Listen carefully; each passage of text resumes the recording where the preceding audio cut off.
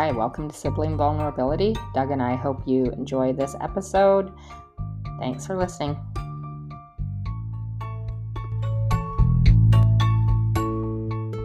On this.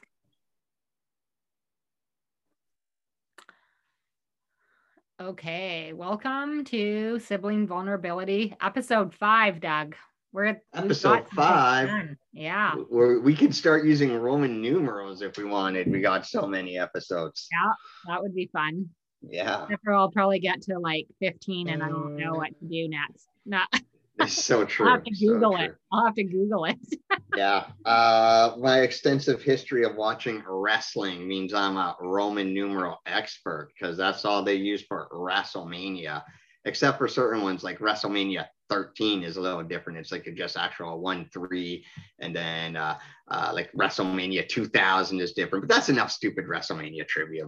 Yeah, we should acknowledge what land we're on because we're at the beginning of our episodes. We're introducing. So I am living in what the settlers call Castlegar, and that is Sinixt territory.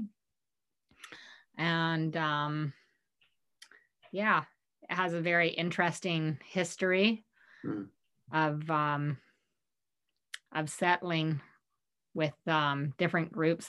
I think the most interesting story, and so if people are interested in looking into it, is sort of how the Doukhobors and First Nation people had to figure out settlement here. It probably was less than optimal, as most settling stories. Yeah, absolutely. Yeah. Well, especially when groups are being pushed to small parcels of land, and then almost infighting becomes necessary because there's so little resources, which is generally what colonizers prefer. Why do we want to fight people? Let's make things so desperate that they have to fight themselves, and then we also don't look bad anymore. Yeah, but it's garbage. Anyway, and so and of course the Doukhobor history here is people fleeing a bad situation. So you have oppressors coming to oppress the oppressed. Yeah. Buffy St. Marie has written a lot of good songs about that. Absolutely. Yes, she has. Yeah. I'm Dougie Kane. I reside on the Kakite First Nation, which is the colonized city of New Westminster, British Columbia's first capital, until some jerk who became, I don't know, he's governor in BC or something like that, didn't like New West, so he decided to move it to the island, which is dumb. Everyone knows New West is the gateway to BC. You go to the north super fast, you go to the Kootenay super fast, you go to Vancouver super fast, Surrey super fast. This is an amazing piece of land, and it is the unceded territory of the Kakite First Nation. One thing I've really been thinking about Sarah is she did a workshop on, I believe, like Indigenous communities trying to get like artifacts back, and just how hard that is. They often, as disgusting as it is, they have to pay for stolen merchandise. And also I think talked about the museum system and all that. And my feeling, this isn't going to be anything really historical or anything. It's more just going to be in terms of accessibility. In my experience, is museums have been horrible for me. They're often not accessible at all. There's nothing really that is telling a story. And any of the like Indigenous culture centers that I've gone to, I don't know if that's the correct term, but I hope so, have been just amazing experiences. Like there's auditory experiences, there's great storytelling, there's usually like going out into nature, and you're just actually really experiencing things. And in general, in terms of accommodating me as a person with a disability, I find way better.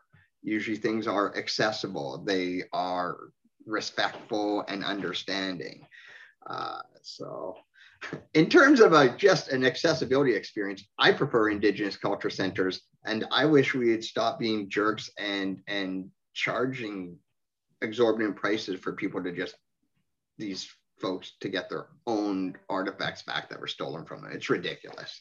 Yeah, that is. And yeah. And I mean, part of why there is more storytelling and auditory things is because they come from an oral tradition, right? So that's already built into their culture, which is awesome.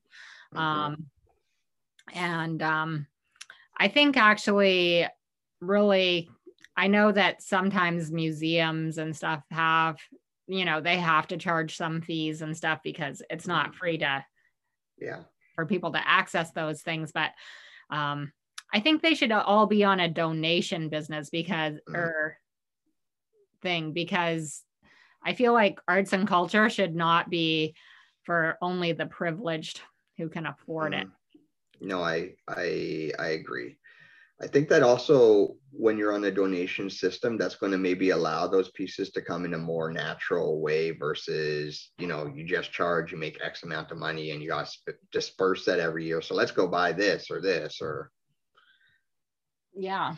I feel like donation systems, I know when it's a donation system, I am inclined to be more generous than. Yeah. Absolutely. I mean, not always, like, it sort of matters what's going on in my bank at that given moment. But if you hit me at the beginning of pay week, you'll probably get a 20. And if it's like 2 days before my next paycheck, you probably get a 5. You know what? That's the beautiful thing I find about sliding scale for anything, though. I think people are generally honest about that, and you're going to still make what you make. I think for every person that can only afford $5, there's maybe going to be a rich person that's actually giving that's going to give $20. Yeah, and I also think that if the set price is $10, then you have a certain amount of people who can't afford that. But if if it was $5 or a sliding scale, then you might have like 10 people that come and give you $5 rather than 2 people that come and give you $10. So you still make more money. One thing I like is both, like usually therapists in their first 5 years will often offer a sliding scale, like I'm going to give maybe a general bike. I'm a huge believer in a therapy routine. I generally have a bi-weekly therapy routine. Currently, I've been going through a bit of difficulty, so I have a weekly therapy routine. Well, I think we should actually maybe get to it before I off track too much. We should maybe get to our topic this week, which is kind of about, I think, setting goals and like kind of maybe following through on those goals. Yeah. Being accountable to yourself. Being accountable to yourself. Me and Sean probably both have different sets of goals, but we probably want the same outcome of reaching those goals. Yeah. Of reaching them. And so Doug and I were already talking a little bit about, for me today, I'm realizing, so I have several different things. I'm very immersed in a dog training, learning experience right now, which is really fun and I enjoy it. And I realized that so in about 2 weeks, I'm actually going to be responsible for teaching my own group class, and it is full. Like that's exciting. People are registered. Shawna. Yeah. Right. So that's very cool. And I'm doing a couple of other like online things, and I'm realized today, like the alarm bell sort of went off. I'm like, you have like 2 weeks to get ready for this, and you spent like 5 hours watching these videos, which isn't a bad thing, but you should at least dedicate an hour of that to like practicing what you actually need to do. Yeah, that makes sense. Yeah. For said class, right? So And also realizing, okay, why am I not doing that? So, I think this is where self-awareness is really important, is like, okay, I feel pretty nervous about that part. So is anxiety or some sort of resistance actually the reason why you're avoiding that a little bit? So for me, it's going to be really important to have scheduled time each day, or at least probably I can make time every day, but at least several times a week for the next couple weeks, to be really as prepared as I can. And then I won't feel so anxious about it. That makes sense. Yes, that's a fantastic goal and a plan. Yeah. This does not surprise me though. I mean, I've seen you putting a ton of work into, at least around with your videos and your self-recognition of wanting to improve your skills as a dog trainer constantly. I think those things are really are good. And just that you have anxiety before going in is actually a really good and normal sign, because it means that you really care about how this goes. And yeah, I'm proud of you. I've seen how much hard work you put into this, and I think you're going to do fantastic. It's your first class, so there'll probably be fuck ups. There'll probably be mess ups, and that's normal. Even in my facilitation journey, it's definitely, I'm just starting to feel a bit more comfortable with it. And I've been kind of doing usually at least once a month, some form of facilitation for since February. So I guess that's 7 months. Yeah, I know. And I'm pretty excited. So tomorrow I get to practice on some real world practice a little bit with my new grand puppy Koa. Oh, that's exciting. Yeah. I'm gonna puppy sit Koa while Curtis goes to bowling. Oh. So I knew you were gonna be able to get in there and do some secret training. Yeah, it's not even very secret. I've been over to Curtis's a couple times, and I see him doing what we've already been doing with Domingo. So okay, amazing. Yeah, so that's been pretty cool. And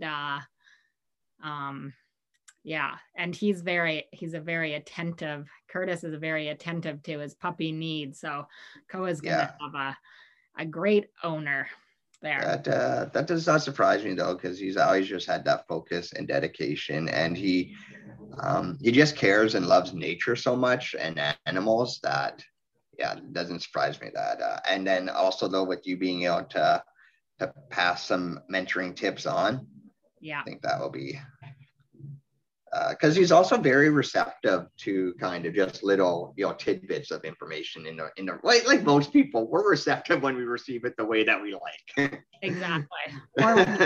Or when you ask. Yes, exactly. Yeah. When you ask, that is always so I've talked about that several times, haven't I? Yeah. So anyway, I think I should I think if I reframe it, I'm probably more excited than anxious. So that's cool. They feel a lot the same in your body. So sometimes you just need to rename it. So yeah, I'm mostly excited. I'm pretty lucky. I've had lots of time in the class. I know how it runs. The person who's mentoring is actually going to be in the building. Okay. And she's like, I don't have to be there, but I can be there. So I was like, I don't mind if you're there at all. I feel like I have a little life raft if I need one, for the first bit. So anyway, so we'll see how it goes. But yes, I think mostly it's going to be about preparation and mindset, and also knowing, like, when you're dealing, especially with puppies, and these are usually like adolescent puppies, there's going to be a bit of a shit show every class, like that's true. That's true. And that is just like, you're working right with what you have to work with. And that is not predictable, right? It's not like just giving a talk where you get to prepare it and be really well prepared and the script isn't going to change. It's like, no, the script is changing for every every dog in the class and not the script, but you have to work with what's happening at that very moment. So you have to be pretty flexible. Yeah. Yeah. It's like improv and that. You always got to be prepared. Every dog is different. Every dog reacts different. Yeah. These are things I didn't realize until really like Lola is my first experience really having a dog for a long period of time. Yeah. Other than, I think my only real dog experiences was Peggy Sue, which I'm assuming was probably pretty short-lived. Yeah. Long enough for me to you just don't remember the first 5 years, Doug. Oh, okay. We had that dog for a while. Yeah. So we got that dog when we moved on to our farm in Lumbee, and you were a baby. So yeah. Peggy Sue was probably around in your life until before you moved to Prince George. That's in hope. That's what I can cognizantly remember is us having to actually drop her off, I believe, at a dad's friend, I think probably on a farm or something like that. I can't imagine our father wanting that his prized dog to go to somebody he knew wouldn't be able to take care of. Right. Yeah. And she was very much a working dog. So I think I would say that we had her for like at least 4 to 5 years, maybe 6. Okay. But you were really young when we got her, so you don't remember all those years. So no. Okay. Yeah. So then Lola's my second dog experience. Yeah. First one remembered. I had a partial dog experience in Selmo where I somehow got convinced to adopt a puppy when I was almost out of grade 12. It didn't last long. The puppy ended up going to a lovely farm though, fortunately. So that was good. Because I also knew grade 12, I think this would have been like May. And I knew even then I was very self-aware that my living situation wasn't going to be in Selmo for probably past August. Past graduation date. Yeah, exactly. I think I was out 2 weeks after graduation.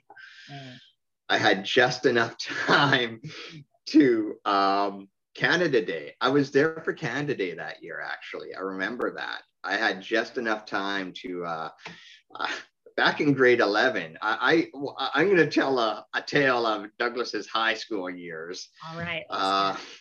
This involves, back in the day, there was, in the 40s, there was a drug called LSD that was used by armies for experimentation and caused hallucination.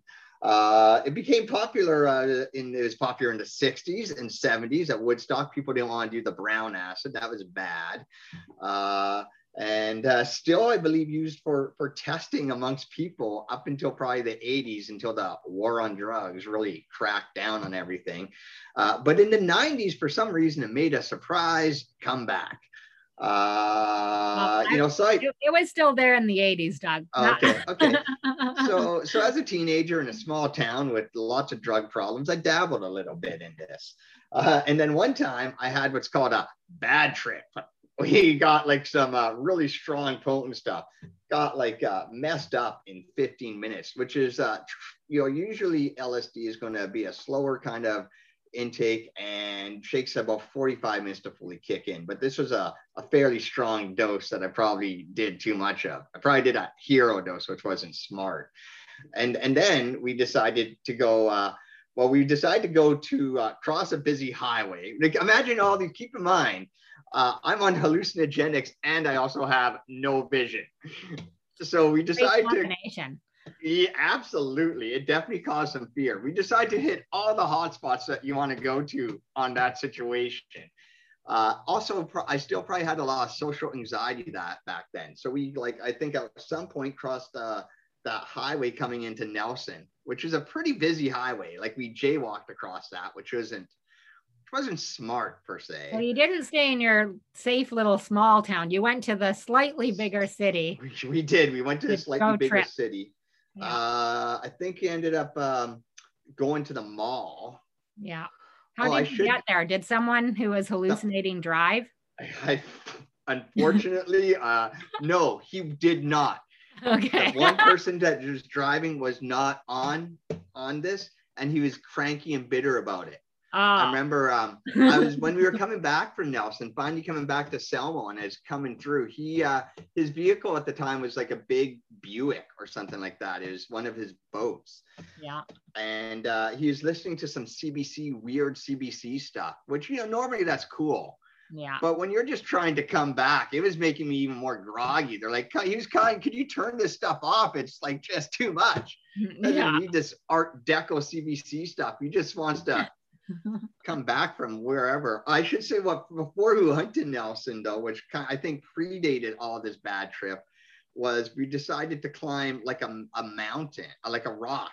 Probably wasn't a mountain, but it was probably like, say, a 15-minute climb up rocks for sighted people, but a combination of hallucinogenics and poor sight was not a good combination for me. So I as a normal person, I said, I'll never do this again, period. Right. But the summer of grade 12, right before I left for the big city on Canada Day, I did a regular dose one more time. And that was the last time I've ever done it. I never will do it again now. Too old for that. Yeah. Actually, that's not true. I think I have microdosing and all that stuff. And I've microdosed mushrooms, I think. Yeah. I've derailed. I got back on that horse, and it was safer with a regular dose in a good environment instead of being crazy and rock climbing and a bad dose. Right. Yeah. Well, I do have my own good trip and bad trip stories, but I'll save those for another day. I should get to my accountability and how I got to this here. Stories. I know how I got here. So I'm not currently working. I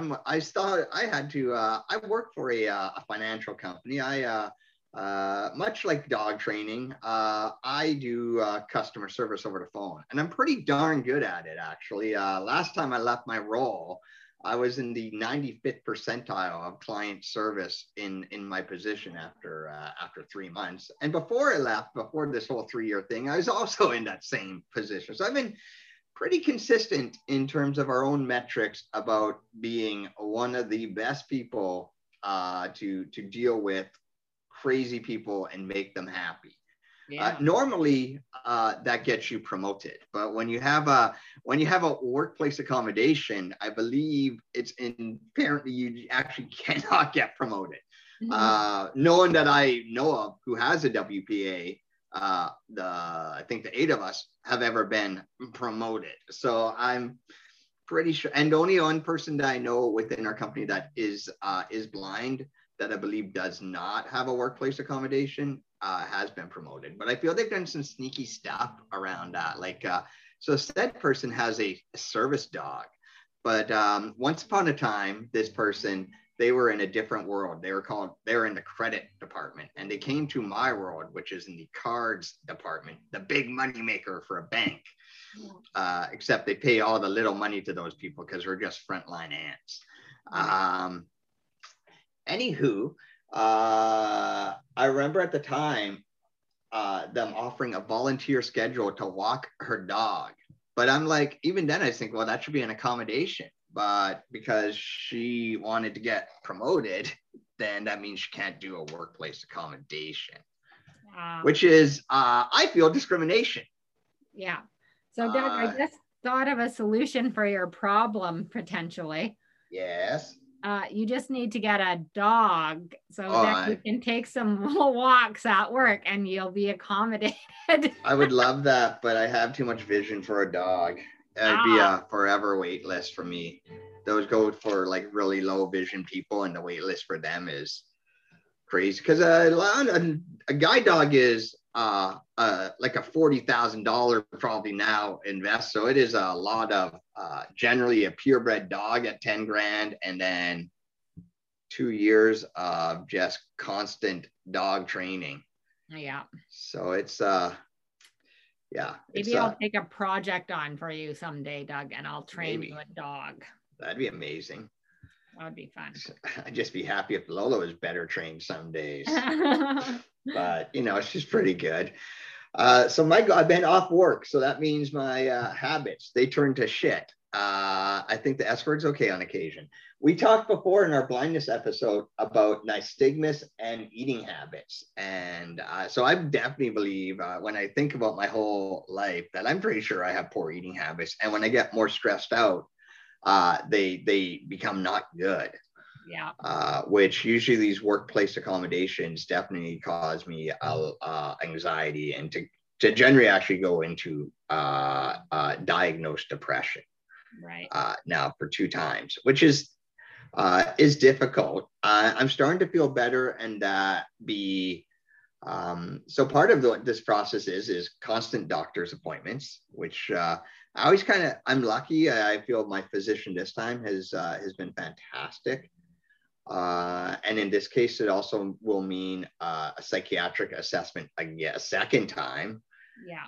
From a psychiatrist, but the person I did speak to briefly also seemed very lovely, and in a way even made me feel much more relieved when I told her about my medication history and my therapy history. She was like, well, then these things seem much more like situational. Right. And then I was explaining my work situation, like, well, those are situational stresses. So then that makes me feel better that, sometimes when you get into these things of depression, you start to feel like crazy that it is yourself, I think. So you start looking for other reasons. Maybe there's something, the chemistry in my brain is off.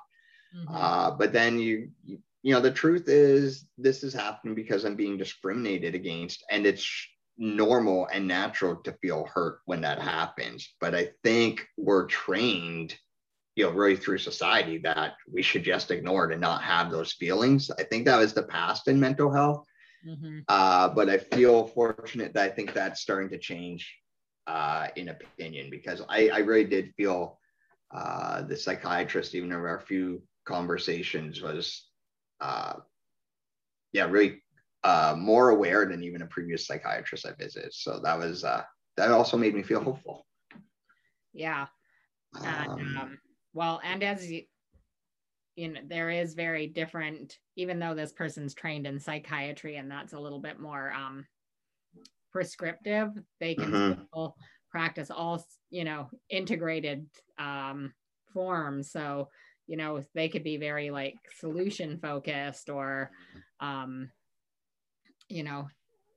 mean, I would hope there are some, psychiatrists that believe in, some cognitive behavior therapy as well as relational therapy, and I agree, not just there with their prescription pad, which well, the nice thing is at least both psychiatrists I've had, even the reason for medication has been more first just my either adjusting what I'm currently on. Mm-hmm. And I definitely feel like the last, like she was very aware of, I mean, I was having very bad symptoms when I was the first antidepressant medication. So I'm sure, like our family, I would have a history with depression, but for various reasons, one or another, I didn't actually decide to take antidepressant medicine until I was about 43. Yeah. And really, it would have been because the stress of the workplace accommodation just got me to a point where my body needed it. I'd never been so unregulated in my whole life. So, and I was recognizing this. I'm going to give a little story here. Maybe this would just be a last 2-year rewind, because that's how I am where I am. So I'll be probably returning to work November 20th. And so I feel I have a month. I have to work on my own habits again, like proper eating and all that, which I really worked on before I returned last time. So it's just building those back in. But this process, even though it's been a long process, really would have, the first time I would have I had a depression episode would have been when I returned to the contact center in April, and I was RBC thought the best manager fit for me was like a bully, a phone bully, really, someone I'd never have any interaction with personally, and was just, I always only wanted to talk to you by the phone and would always just say horribly offensive things. Yeah. And I think it's interesting. I feel that was really the previous business manager's approach, because like our new business manager, I feel definitely wasn't that. I think he's moved on. Wasn't that way.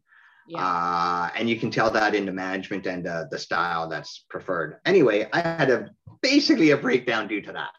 And then I was off work for about 3 years. And then I finally got trained and returned this last February.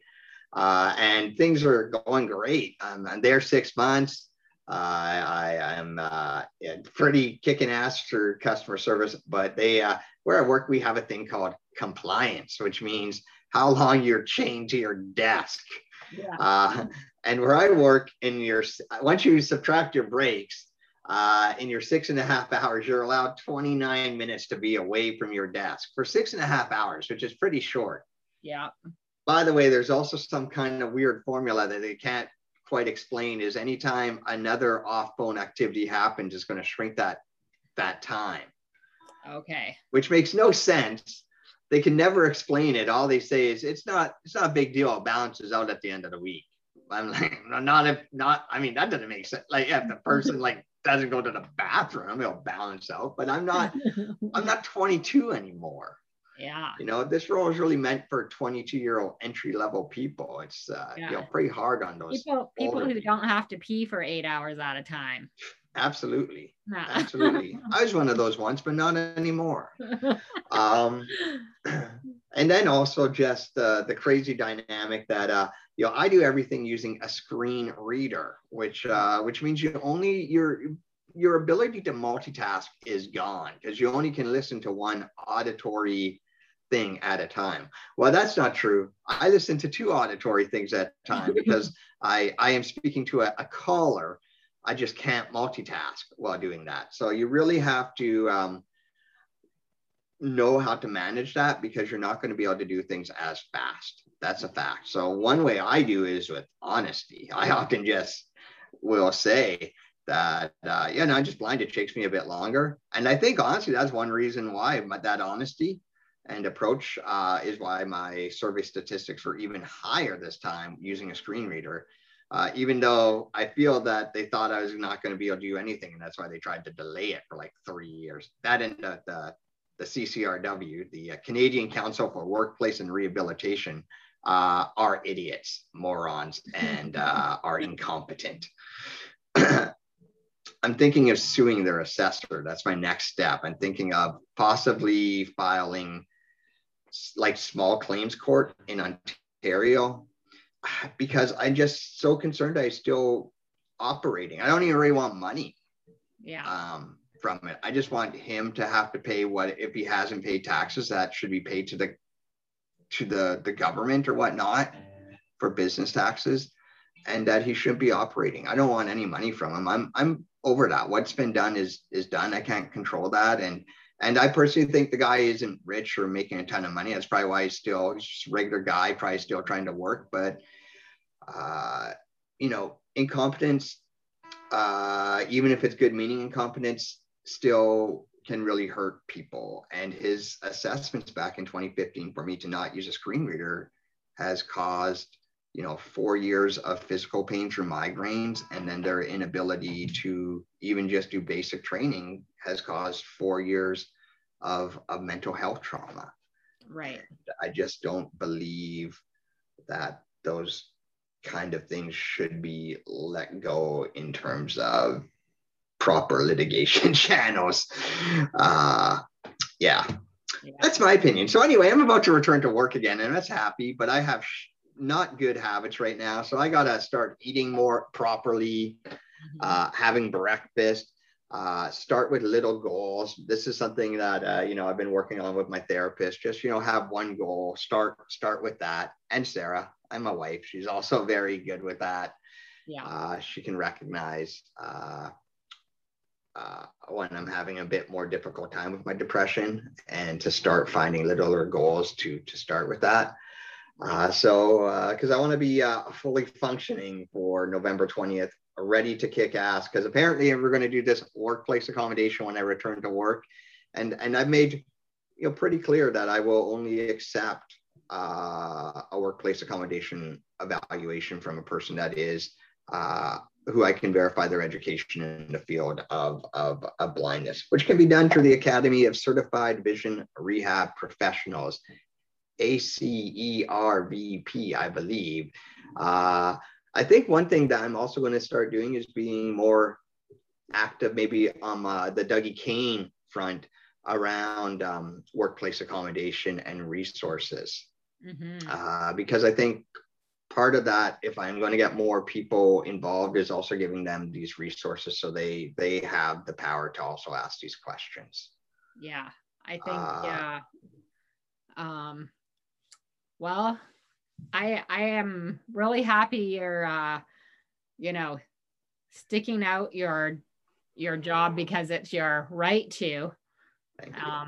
But, you know, if you ever want to become a social worker or something, Doug, you'd be good at that too.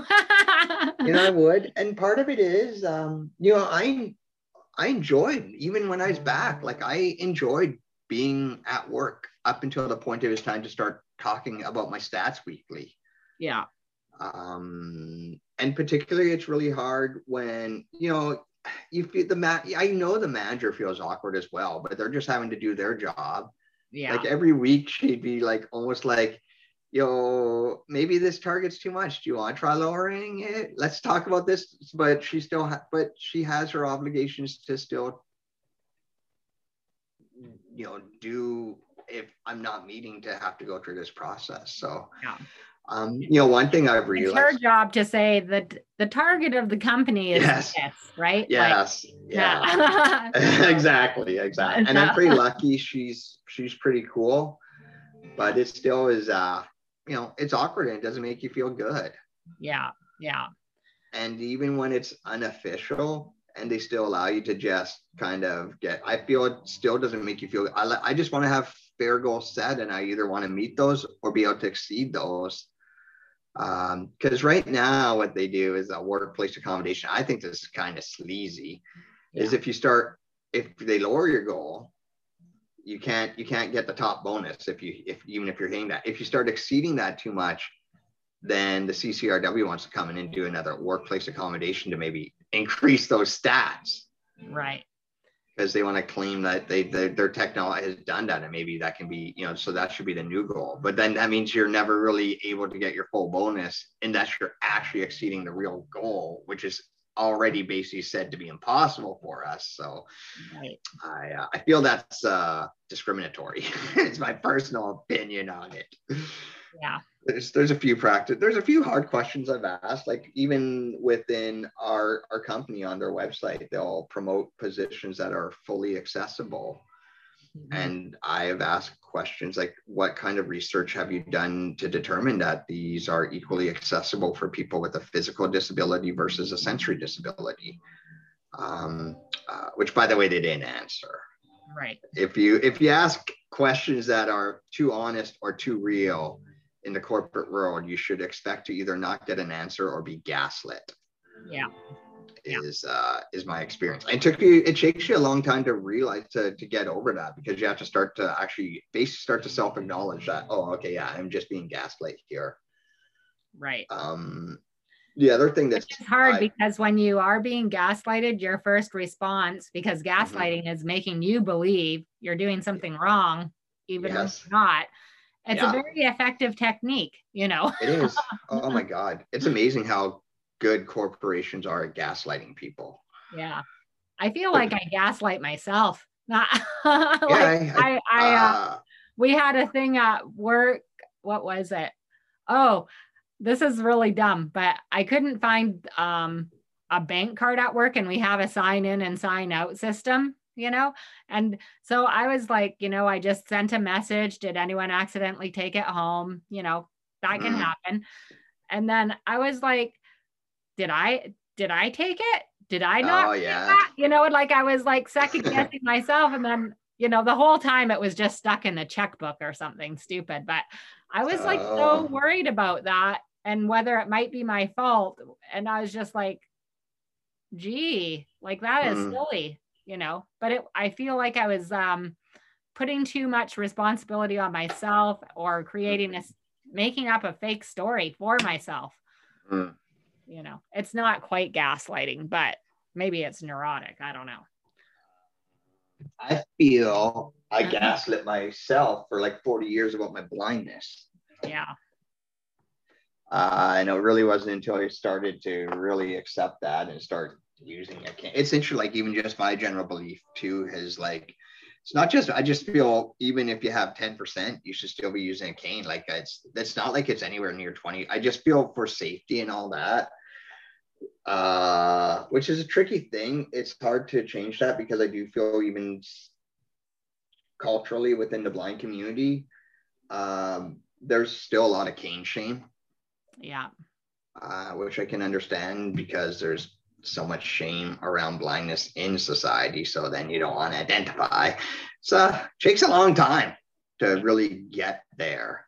And that's, I think part of that is what I've done a lot of work to really get there and be a proud blind individual.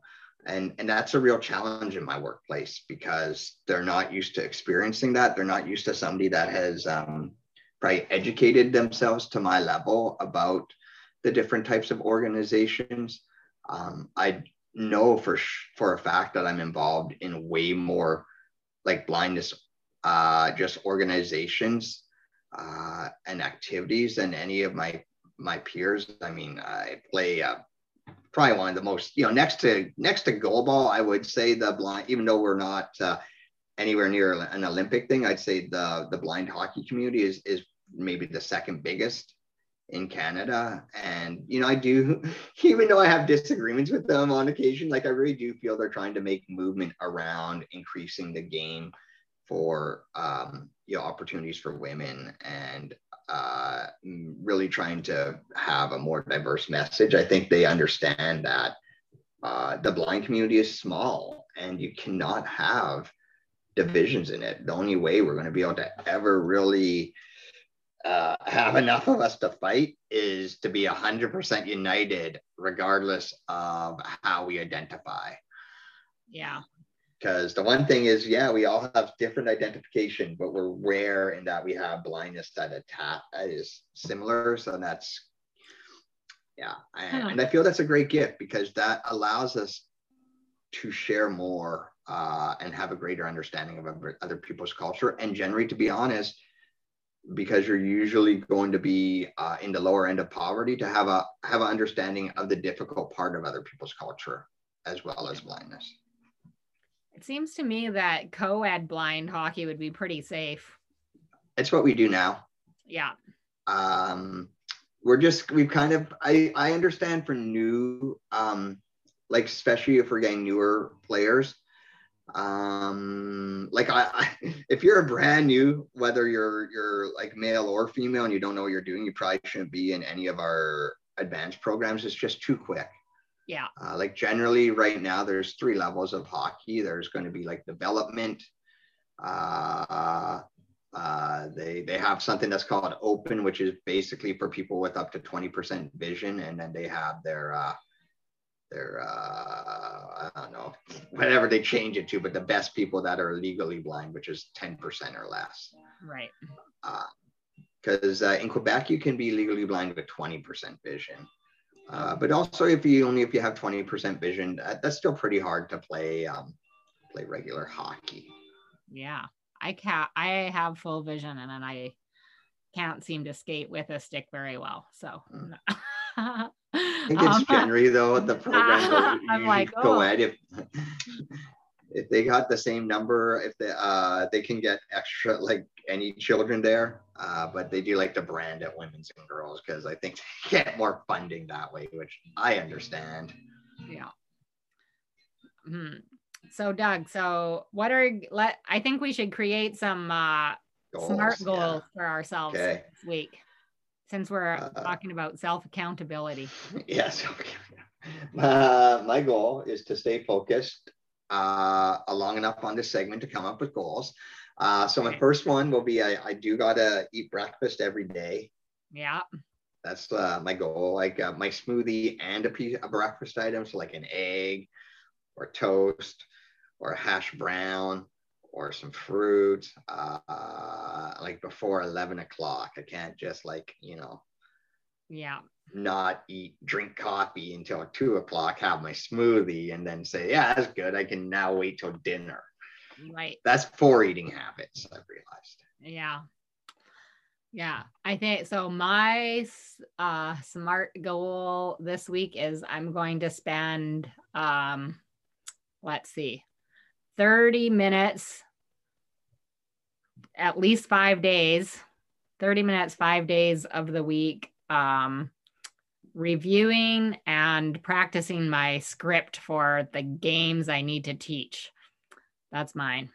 Amazing. I actually do want to spend 30 minutes being creative every day this week.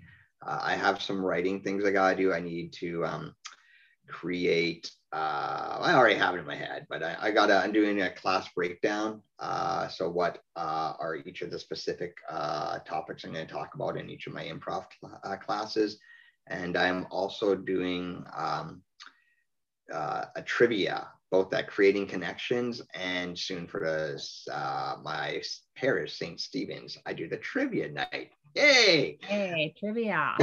Trivia. So, excuse me.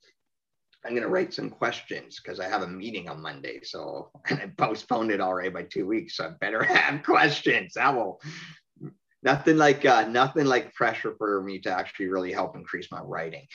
So that's the other goal, is to do some creative writing every day for 30 minutes. And I have a little project I'm calling Dougie Kane's Accessibility Journal. Yeah. And the concept is it's like me as a 5-year-old boy. Mm-hmm. So I'm just starting school or something like that in the years 2021.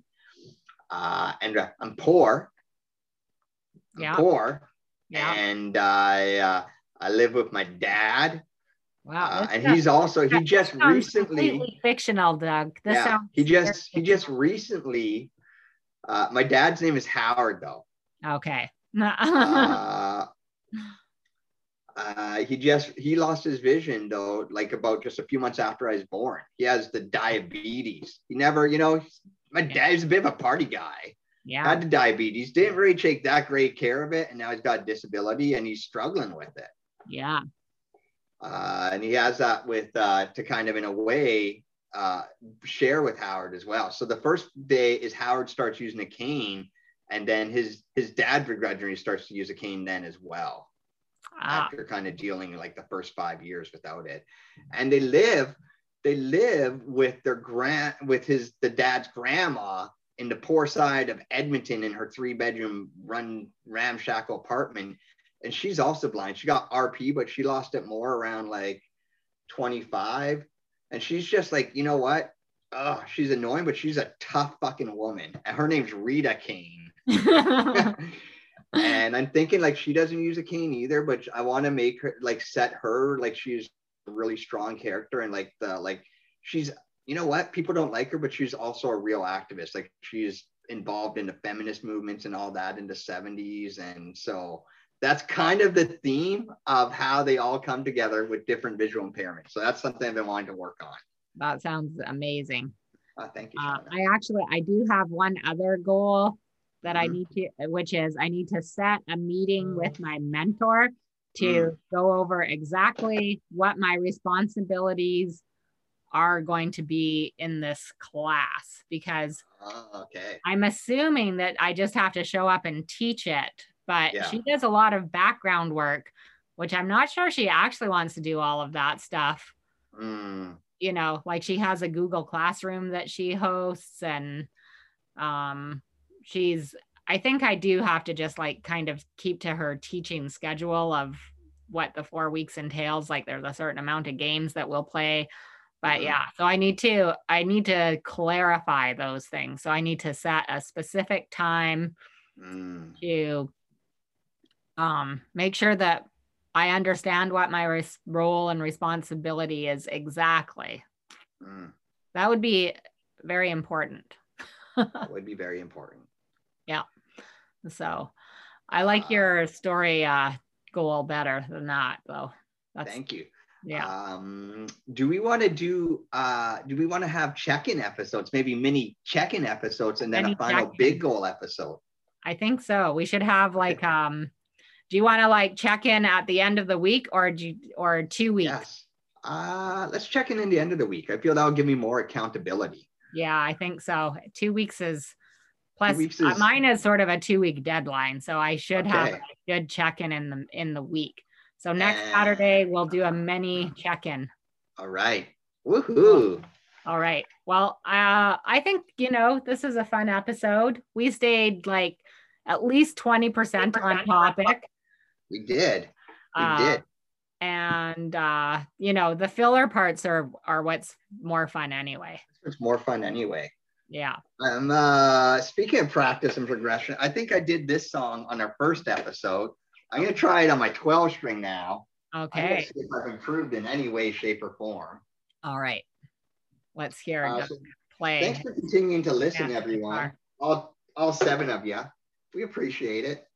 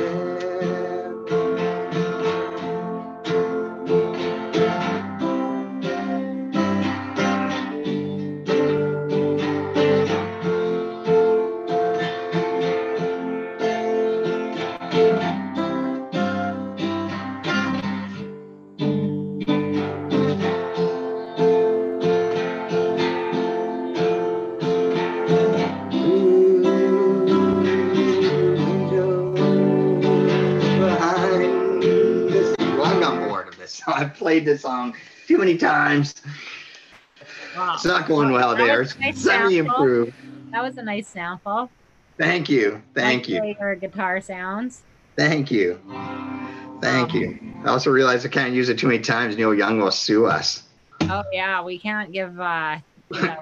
I'm sure word's gonna get out to Neil that this podcast is going on, and you don't. Well, you know what? In a one evening when I was smoked a little too much weed and had a couple of drinks, I wrote a letter to Neil Young criticizing the accessibility of Neil Young archives. I'm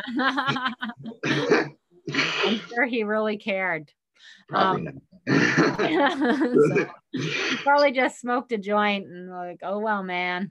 Yeah. Oh well, man. He's pretty chill. Oh well, man. Okay. Well, it was great to get together and do this. I'm excited about my goals. I'm probably going to go and practice some stuff right now while I'm jazzed up about it. Amazing. I'm excited about my goals as well, and I'm excited to chat with you next week. All right. I'll talk to you later. Let's see. Stop.